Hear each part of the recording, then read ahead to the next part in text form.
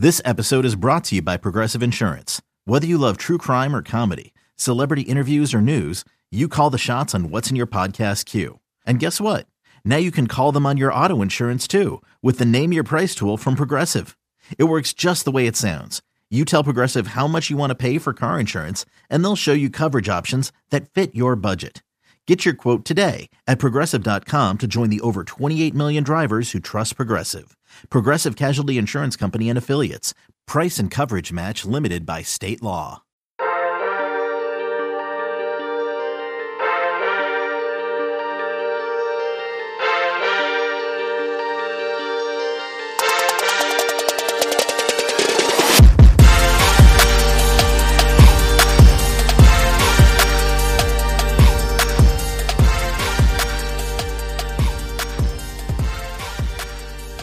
Good morning, Bucknutters. It is Wednesday, February 17th, 2021. I am Dan Rubin. This is the Bucknuts Morning Five and Change. Dave Biddle remains on a vacation. Let's hope he's staying warm. But we do have his usual Wednesday guest. The People's Champ is here, Matt Baxendale. Bax, it is not snowing, and the sun is reflecting off the snow for a brief respite here in the Gem City. Well, it's 1 degree outside of my house right now, so I don't know how much of a respite we're really getting. And then the snow's coming again tomorrow. So if you're tuning in from one of the few parts of America right now, if you're part of the Buckeye Nation that's getting the foot of sunshine right now, I'm a bit jealous. I do produce the BM5 from inside my house, so I was not totally cognizant of the weather. From a visual perspective, I can at least see more than 50 feet. I'll tell you what else I can see. Ohio State's already had a very productive offseason. We're going to take this a little bit in a different vibe today and talk a big picture. One thing that's clear about college football backs, and we just discussed this off air in the premium part of the show, Ohio State, Clemson, and Alabama have really separated themselves from the pack. And one of the reasons is the culture of each program. Ohio State and the way they've constructed their staff and their roster is a big reason why, and a huge example of the culture. How has Ohio State managed to use their winning culture to fortify the coaching staff and make this a place where you have guys coming from the NFL to here rather than vice versa? Well, it's interesting when you look at the cultures of the three hyper elite programs, and that's what they are. Outside of the 1 year that Joe Burrow had the greatest season in the history of college football at quarterback at LSU, all the championships go to Ohio State, Clemson, and Alabama. And, Ryan Day being the newest of the head coaches at the three hyper elite programs, he had two choices sort of in his coaching model. He could have gone the Alabama model where it's Nick Saban's force of nature combined with whoever the coach is that has the highest resume that needs rehab the most as his coordinator in any given year. And just running through it like it's a, bloodless, Death Star of a program. Or he could have gone the Clemson route, which is Clemson pays out the nose for their assistants to stay. Tony Elliott and Brent Venables have been there forever, along with Dabo. So their staff turnover there is minimal, right? And it seems to me Ryan Day is emulating that a little bit more. And we've seen that with the decisions from the time Ryan Day was promoted from within to sort of keep it within the family culture for a lot of these jobs.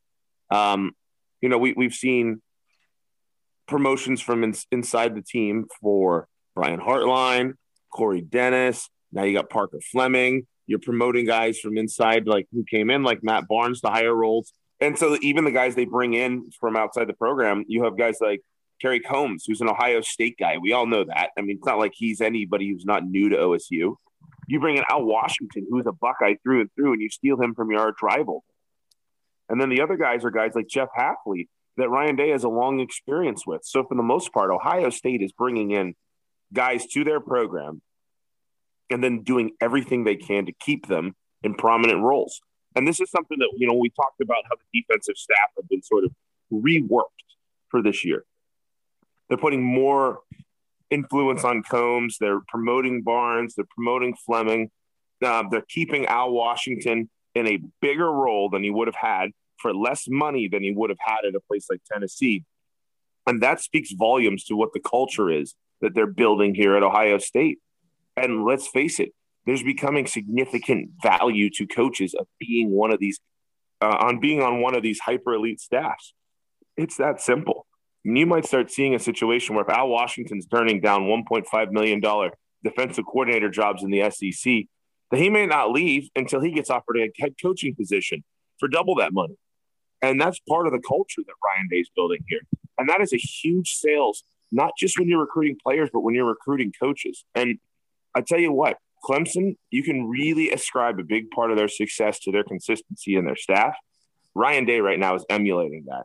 And, you know, some people wanted a big splash. Some people, myself included, are a little nervous about doubling down on the guys who struggled building a pass defense last year. And a little bit of that's offset by bringing in a guy like Paul Rhodes as an analyst. That's sort of the Saban influence, if you will, on Ohio State's philosophy on staff building. But they're heavily leaning into the Clemson side of things. And, you know, honestly, there's no reason not to trust Ryan Day. I think it's a very interesting take on how he's looking at building his program from a big perspective. We're going to take a quick break, come back, and talk about the player side of things. Hey, I'm Brett Podolsky, co-founder of The Farmer's Dog. We make fresh food for dogs. We started the company when we saw what a huge difference it made in my own dog, Jada, when she stopped eating ultra-processed kibble and started eating fresh, whole food. The Farmer's Dog food isn't fancy. It's just real food delivered to your door in pre-portioned packs. It's better for them and easier for you. Get 50% off your first box at thefarmersdog.com/podcast. That's thefarmersdog.com/podcast. We are back. Once Urban Meyer took over as Ohio State's head coach, recruiting at Ohio State changed. It then became a worldwide search for the best possible players at every position. Ryan Day has kept that going. Ohio State is providing a culture for its players that, one, is enjoyable for them to go through day to day. Two, has provided them a clear line to the NFL.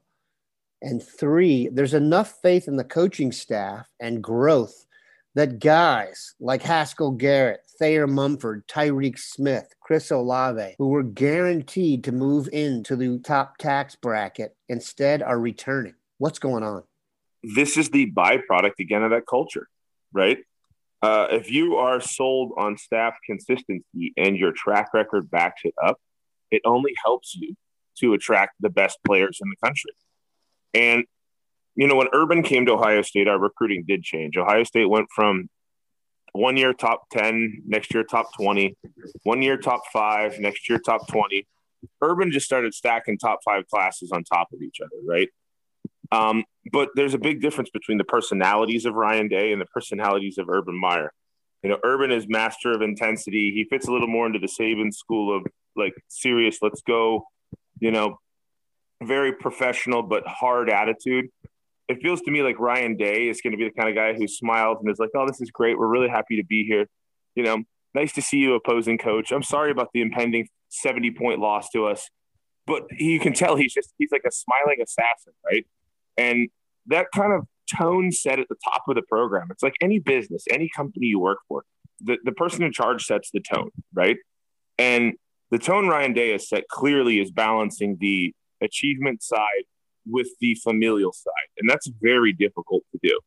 It makes it easier, though, when you have a staff that the players trust and a roster full of one of the 3 most talented rosters in the country every single year. And, you know, this comes back to we didn't even mention Shaun Wade returning last year. And I know a lot of people are going to point out how much the pass defense struggled this year, but, you know, how much worse would it have been without Shaun Wade, right? Every year now, it seems like we're having people staying that are a bit of a surprise. And when you're talking down to the nitty gritty of this hyper elite level where you have Clemson, Ohio State, and Alabama trying to find a way to get an edge up on each other. Well, look at the guys who made all the plays for Alabama in the national championship game. I mean, Devontae Smith could have gone pro after last year. People like to sell it like, oh, he came out of nowhere. Guy was a top 100 recruit. Guy had a good season 2 years ago. Everybody thought he was going to go pro after last season, and he didn't. They had a bunch of guys stick around, and they won a national championship because of it. I mean, this is the Mike Doss effect times like 5, right? I mean, and for those of you who don't get that reference, wow, I'm getting old. But Mike Doss chose after the 2001 season, after Jim Tressel's first year, He didn't know what he was doing walking up to the podium and announced he was coming back to Ohio State. And his return essentially sparked Ohio State to win a national championship, right? And so this is the thing, is when you get some of these guys who are so enamored with the culture at a place like OSU and so confident in that to continue developing them and keeping their draft status high or even raise it higher, they're going to be willing to come back for another year instead of going and grabbing the money. If Ohio State had a weaker program culture compared to a place like, Alabama or Clemson, these guys would have been in a situation where a lot of them may well have ended up leaving. And I'm not just talking about Munford or Tyreek Smith or that group. You might have had guys who nobody would have thought had any business leaving, like the Sevyn Banks league, right? Go look at the SEC. See how many of these schools lose kids early that have no business going early just because they're ready to get paid, right? That's what's going on right now at Ohio State, is that guys who are going to get paid, and some of those guys are going to be top 2-3 round picks, they're coming back, right?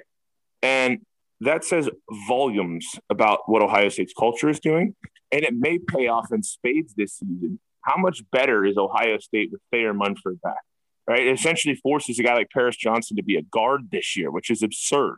He's going to be one of the best guards in the country. How much better is Ohio State with Tyreek Smith back, with Haskell Garrett back? Those are two starters on a defensive line that was already one of the best in the country last year.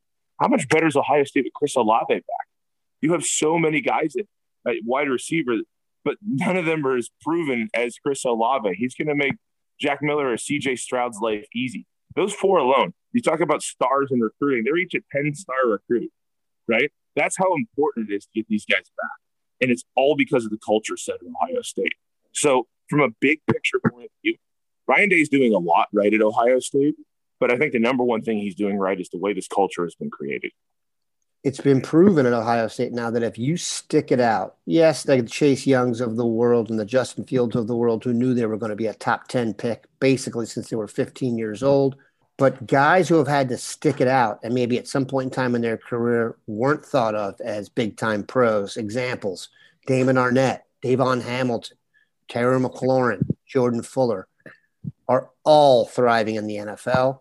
And I would say it's because they stuck it out, got great coaching, were part of a great culture. If you thought Damon Arnett was going to be a first-round pick, if you thought Davon Hamilton would get some first-team All-Pro votes, if you thought Terry McLaurin was going to be a number one receiver when he was really a gunner here on special teams, or if you thought Jordan Fuller was going to be a starter on the best defense in the NFL when he had a suspect senior year, then you were on point and had proper faith in Ohio State's culture. We appreciate back stopping by. Have a good one, Buckeyes.